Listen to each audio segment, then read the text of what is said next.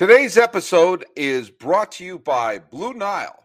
This Mother's Day, give mom something she'll treasure forever with fine jewelry from BlueNile.com and Locked On Sports. Listeners get $50 off any purchase of $500. Use code Locked On at checkout.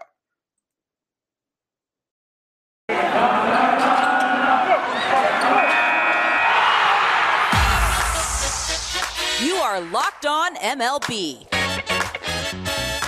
your daily MLB podcast, part of the Locked On Podcast Network, your team every day.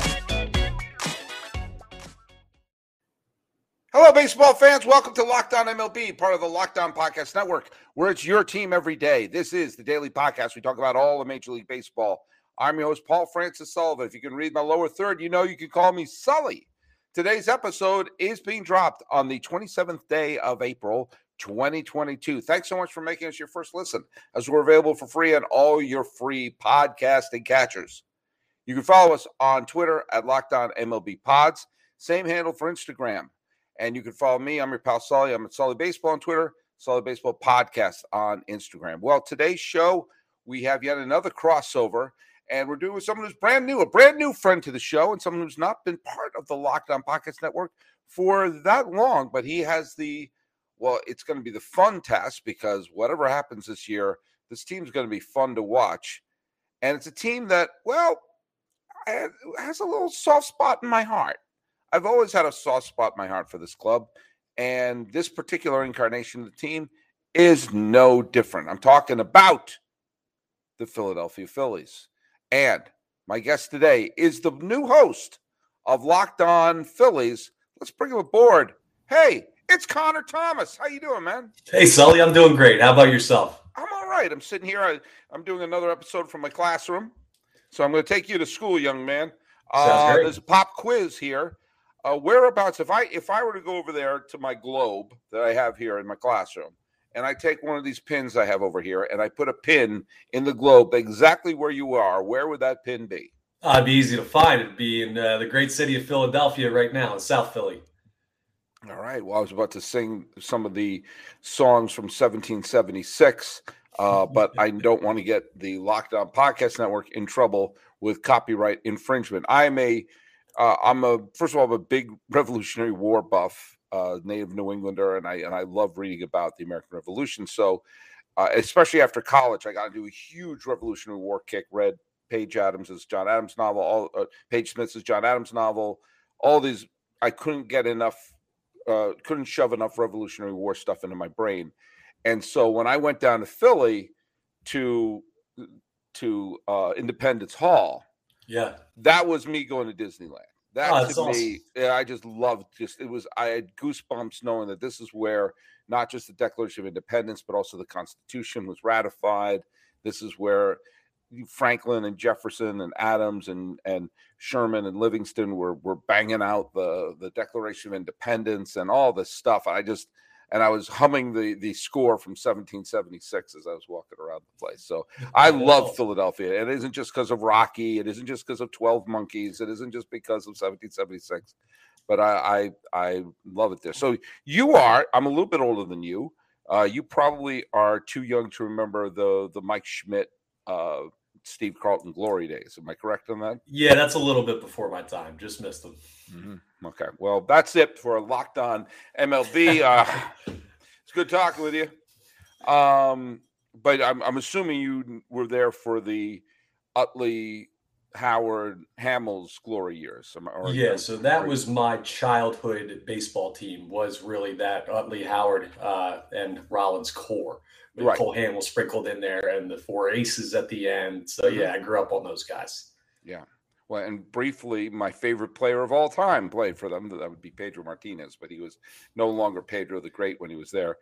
That's an interesting team in terms of Philadelphia lore. I remember I was doing an iteration. This wasn't Locked On MLB. It was with the show Sully Baseball I had before it. I did Locked On MLB.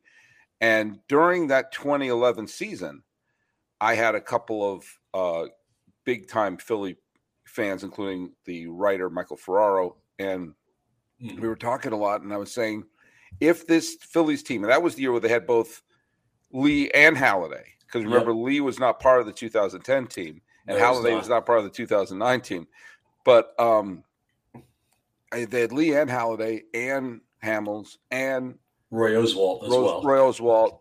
And they also, they still had Utley, and they still had Howard, and they still had Ruiz, and they still, they still had the core of that team together.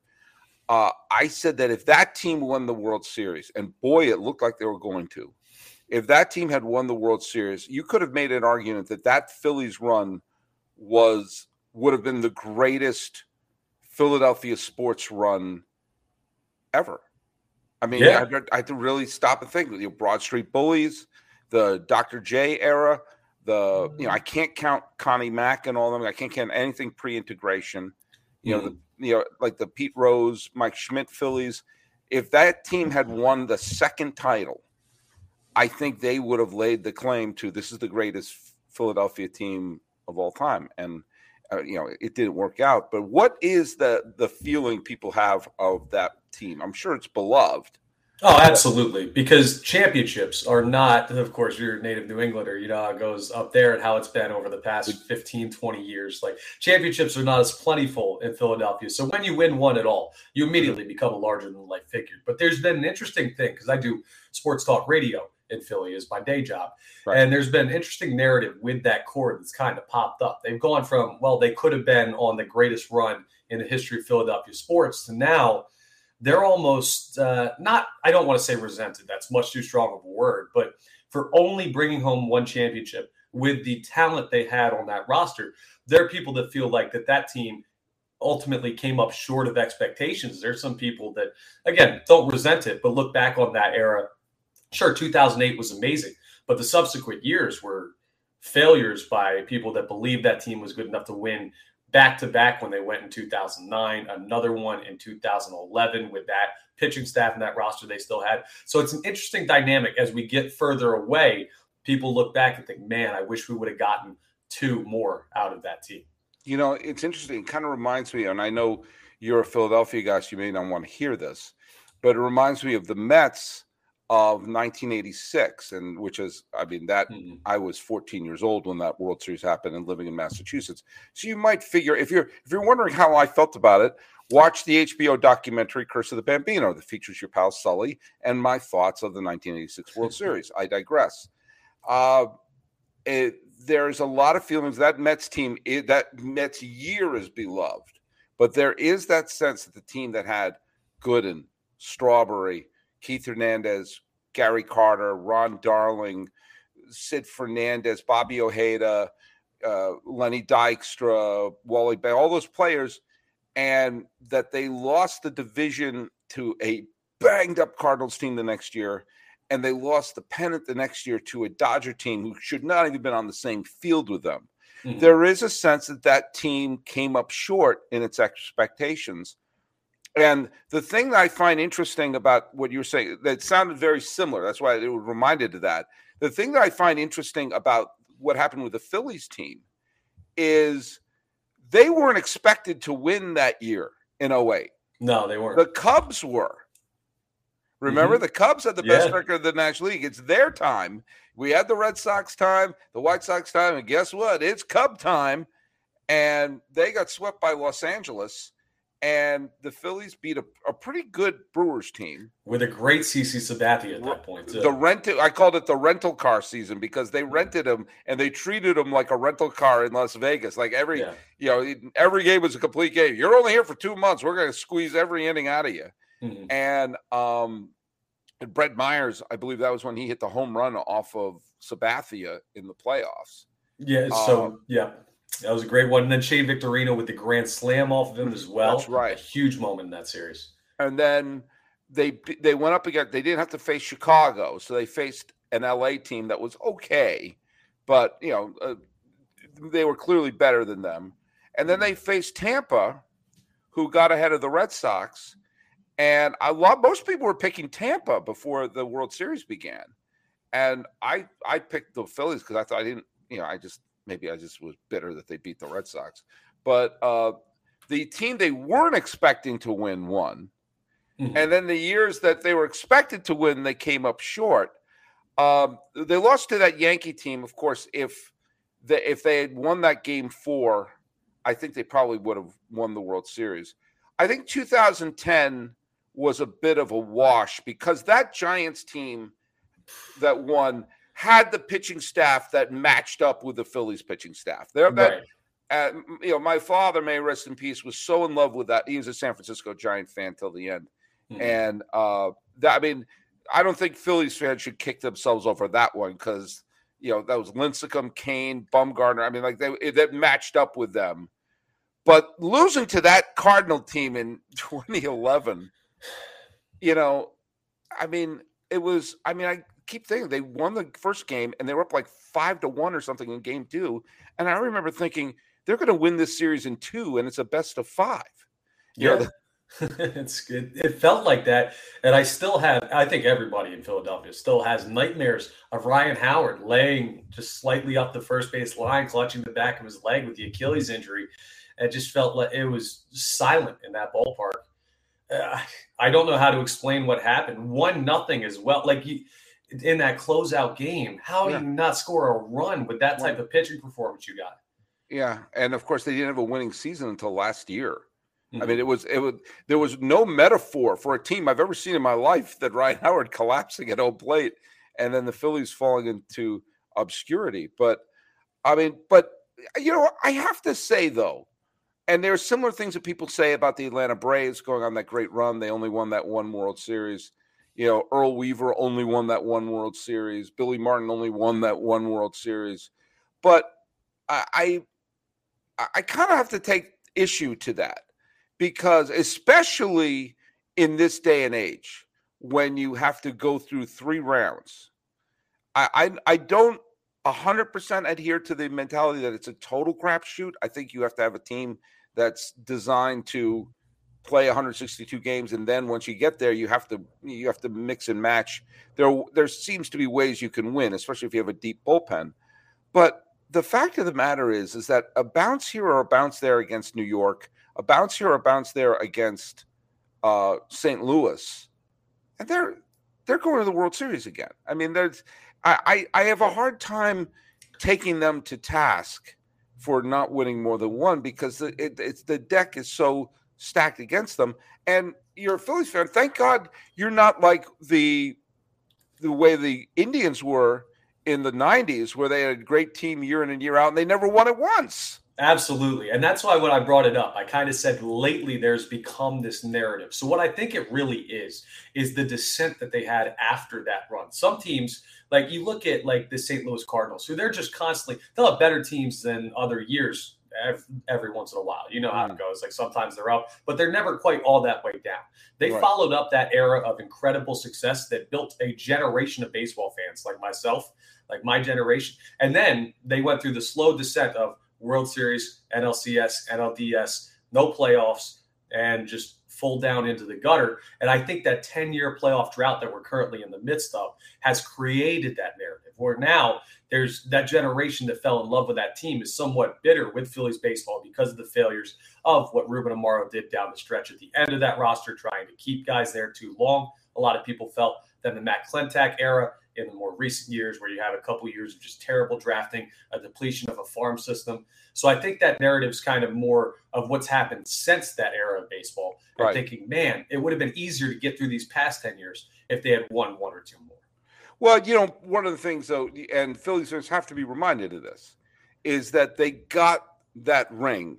They got that ring, and it is a special moment in that team's life and in those fans' life that is expressed with jewelry. And if you want to express life special moments with jewelry, let me recommend you go to BlueNile.com.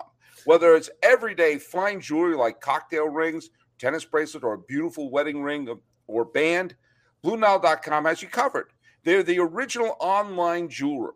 Since 1999, they've been helping millions of couples create their perfect engagement ring. BlueNile.com offers expert advice 24/7 with legendary service and 30-day returns. When you commit to a piece, so does BlueNile.com. They have guaranteed service and repair for life and the diamond price guarantee.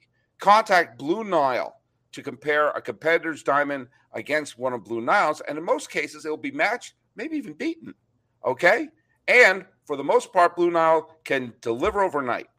Orders are insured and arrives in a discreet package, so it won't give away what's inside. Now, you got to think about the call to order, which is somewhere here. Hey, here it is. This Mother's Day, give Mom something she'll treasure forever with fine jewelry from BlueNile.com. And Locked On MLB listeners will get $50 off any purchase of $500 or more. This podcast exclusive is good through Mother's Day. Use code Locked On. That's code Locked On. Plus, every order is insured, ships free, discreet packaging. Boom. Shop stress-free and find your forever peace. Go to BlueNile.com. Thanks for making Locked On MLB your first listen. Your second listen, that better be Locked On Phillies. For your next listen, check out the Locked On Now podcast. Recaps of MLB games with analysis from our local experts, taking fans through the season like no other network, free and available wherever you get your podcasts. I stumbled through that like Ryan Howard falling in a heap.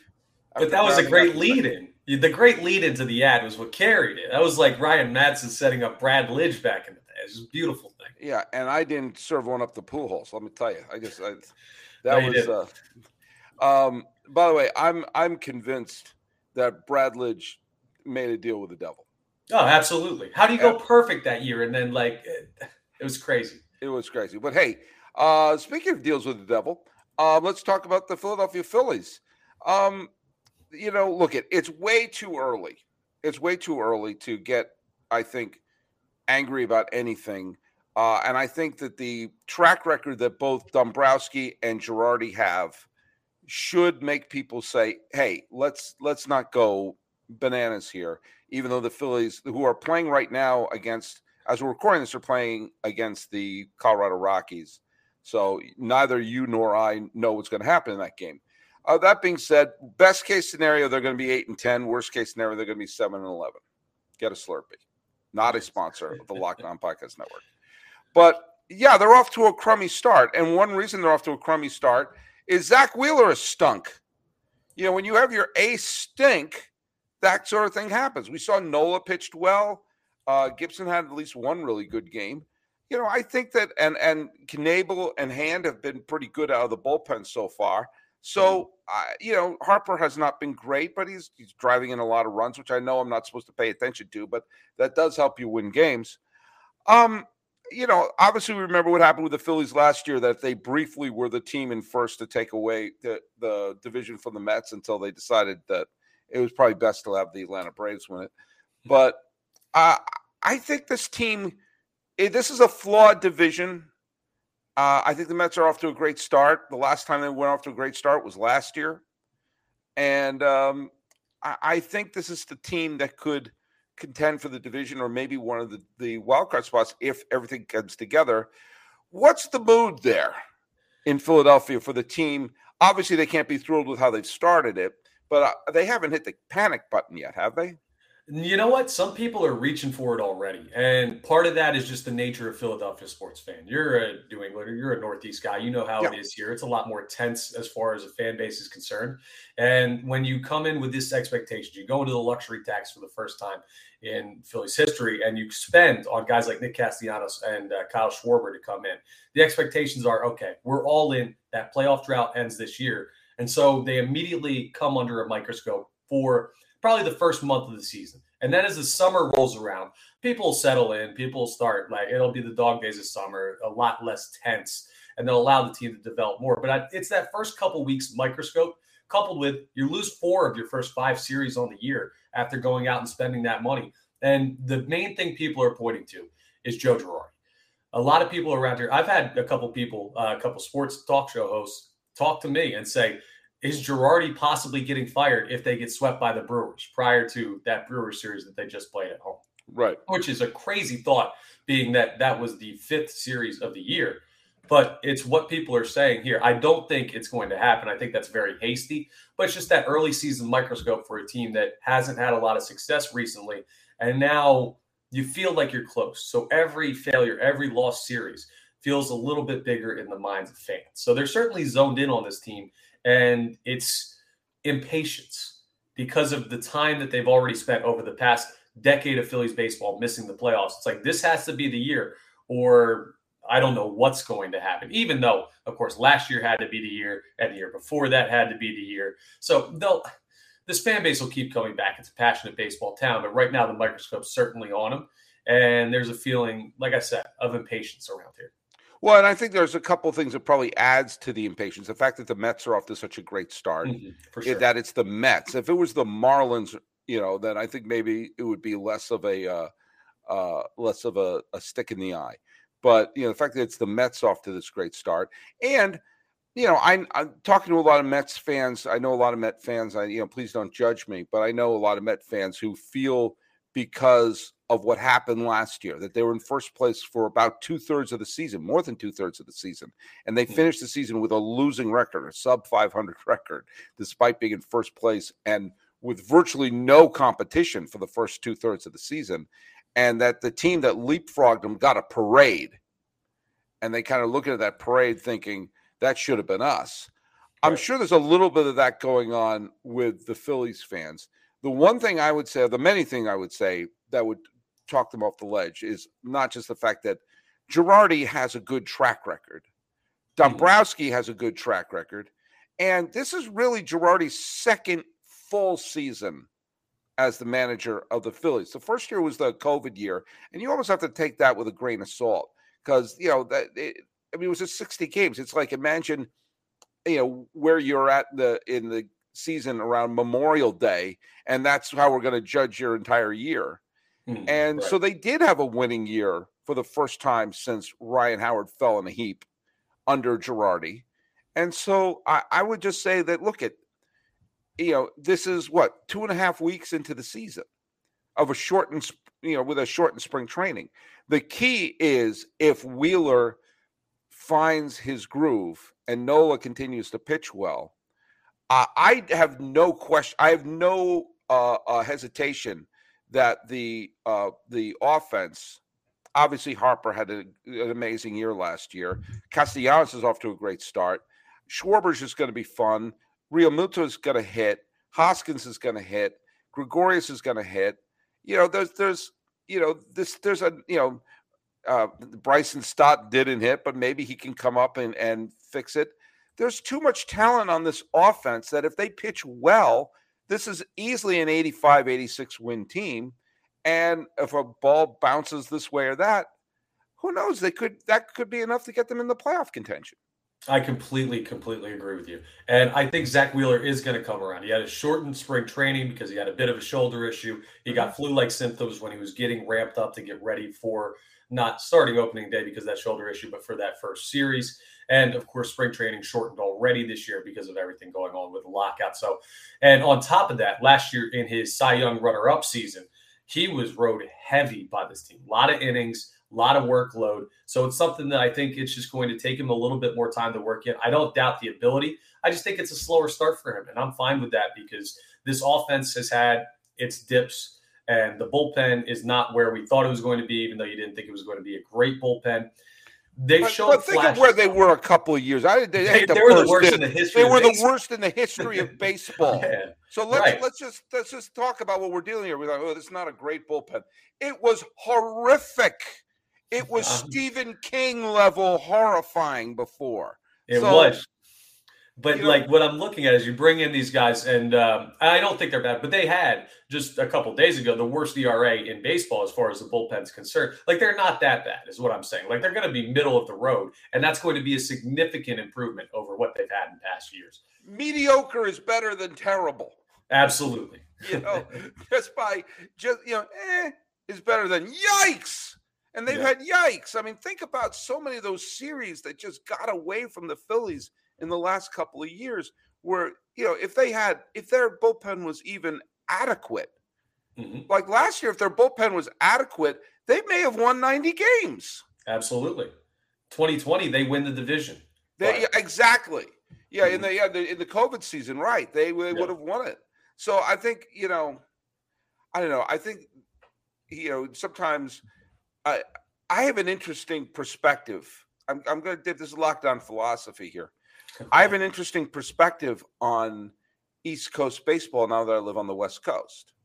And don't get me wrong, I lived up in the Bay Area when the Giants were winning those World Series. And I live here now.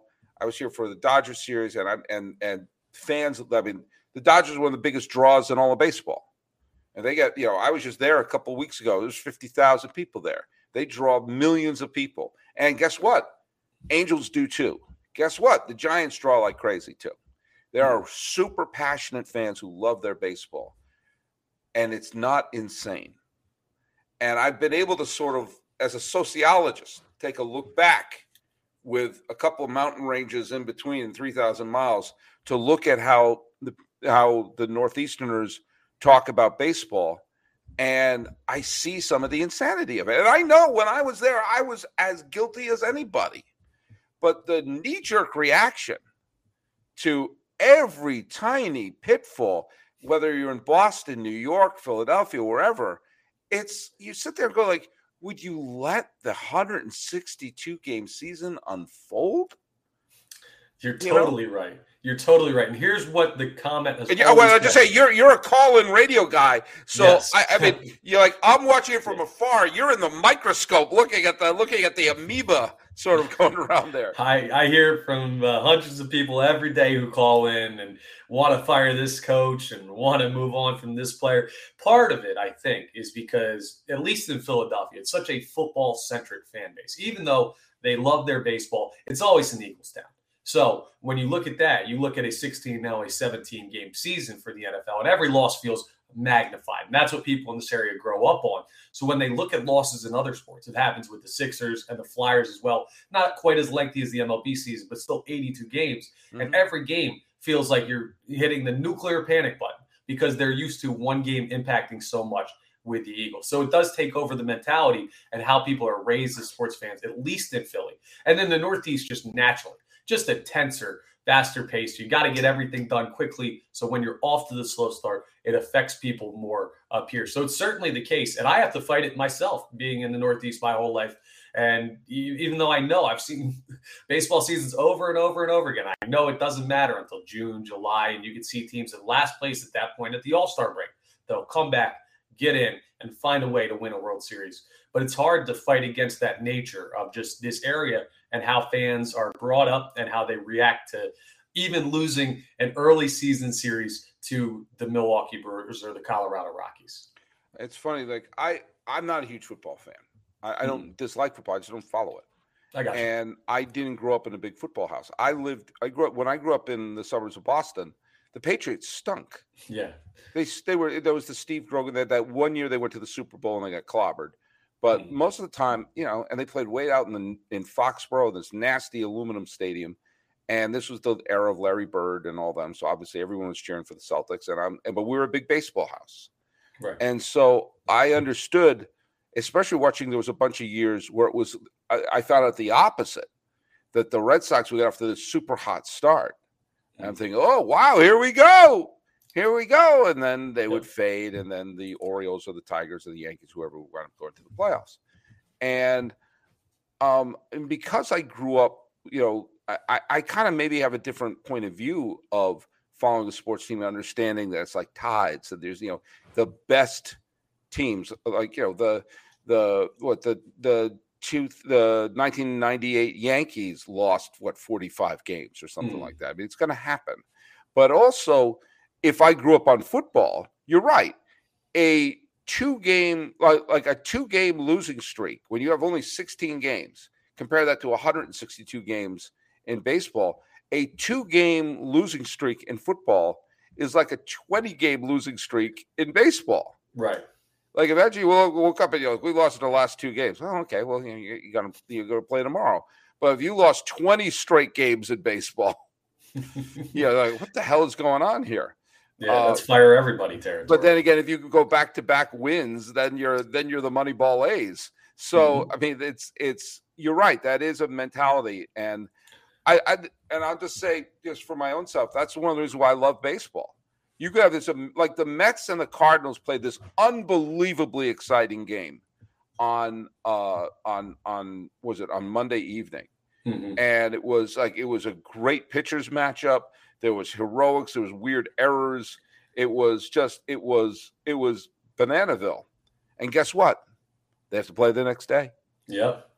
And that's what I love. It's that comfort food. I go drive home from work. I'm going to listen to a ball game. Yeah, and they all count the same and everything like that. It's absolutely right. You brought up tides, though. In Philadelphia, often it feels like there aren't tides, they're tidal waves. It's just everything crashes down on you the time a game gets lost, even if it only matters for one of 162. It's a tough nature to be. But and I made this point this week, the two things that I will say that if you are I think it's more so in the American League than the National League this year, that it's going to be so bunched together that when you have a head-to-head matchup with one of your rivals, even if it's in April, you got to get those wins in. You got to at least pile those wins up so you're not trying to make up for them later. And the other thing is, when you're this early in the season, you're going to have games where you lose. You're going to have a couple of games where you get the doors blown off. And there's going to be some games that are going to be frustrating that you're like, do you know what? We went up against a great pitching staff. Tip your hat.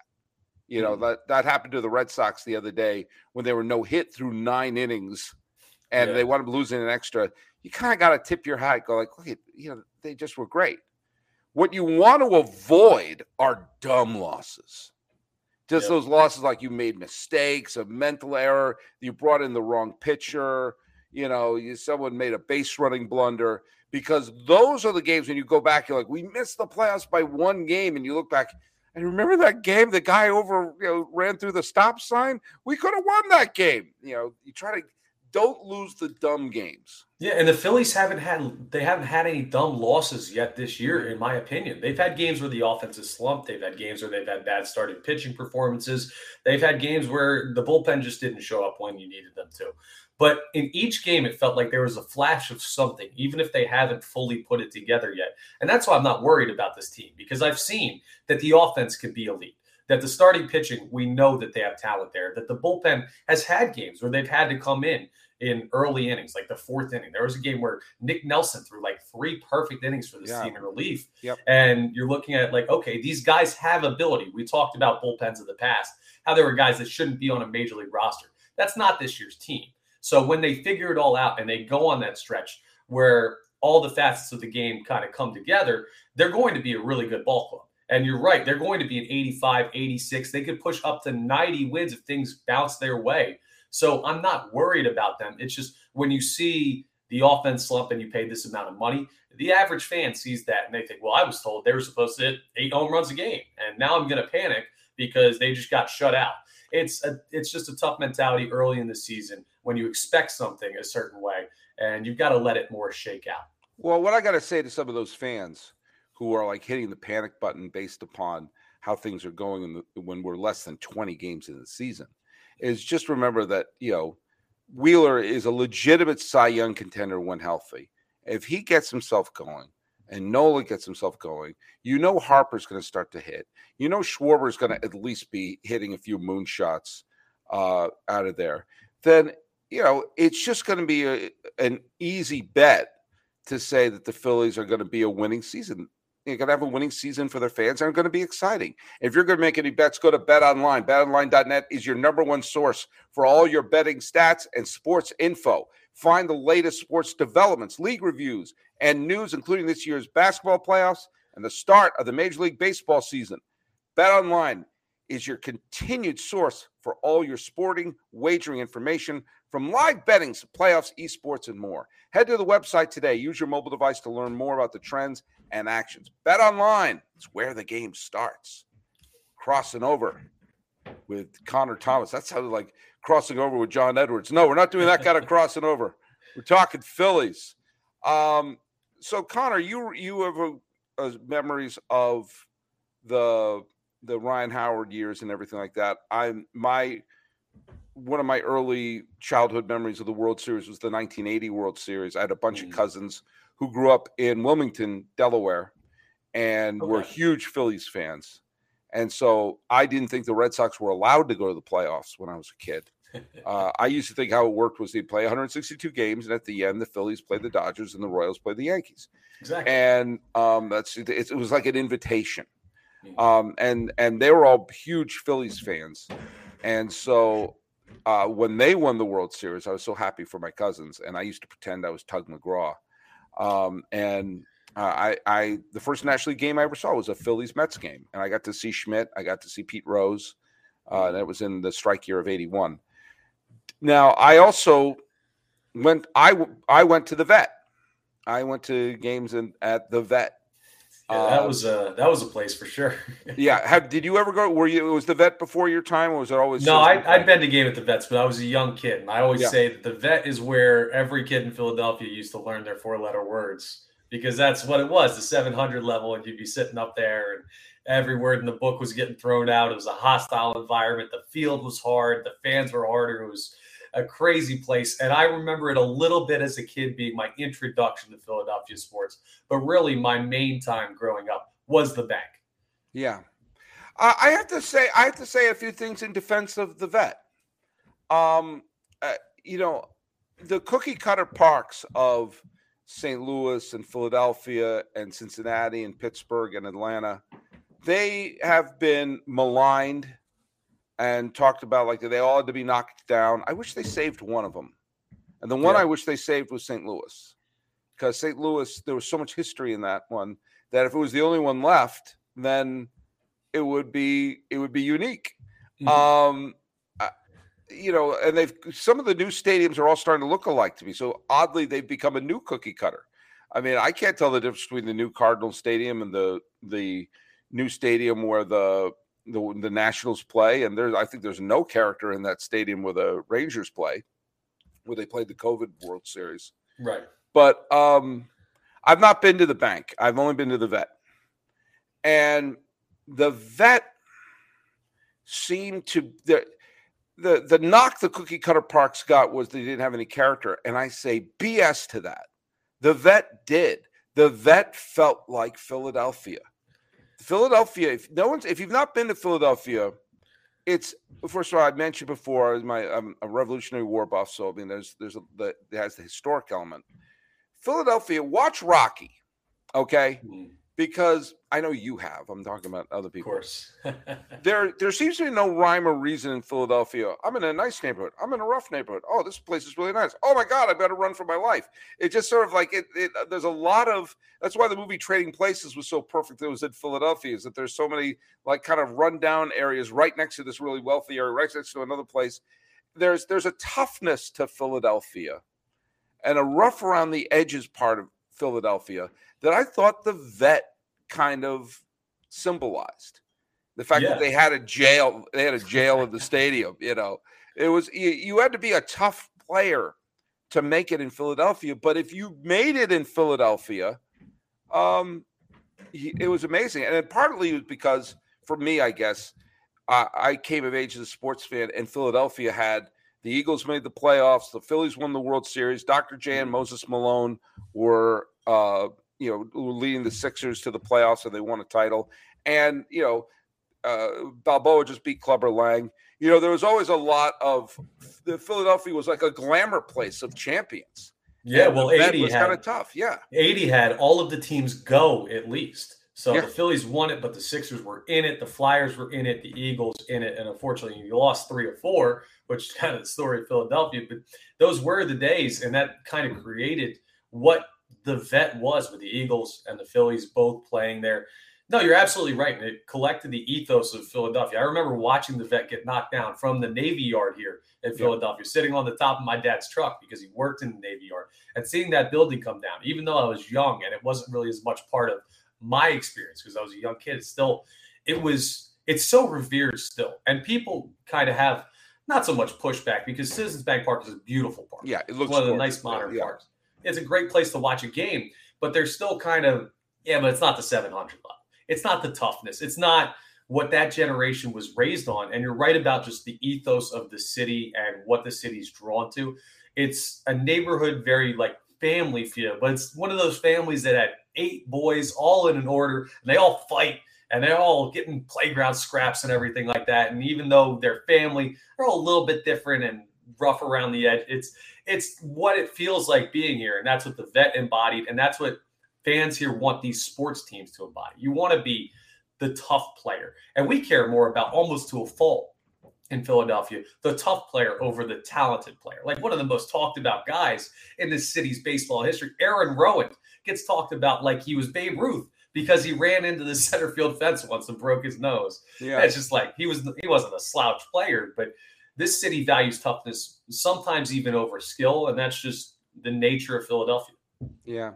But it's, they're in a weird place even geographically.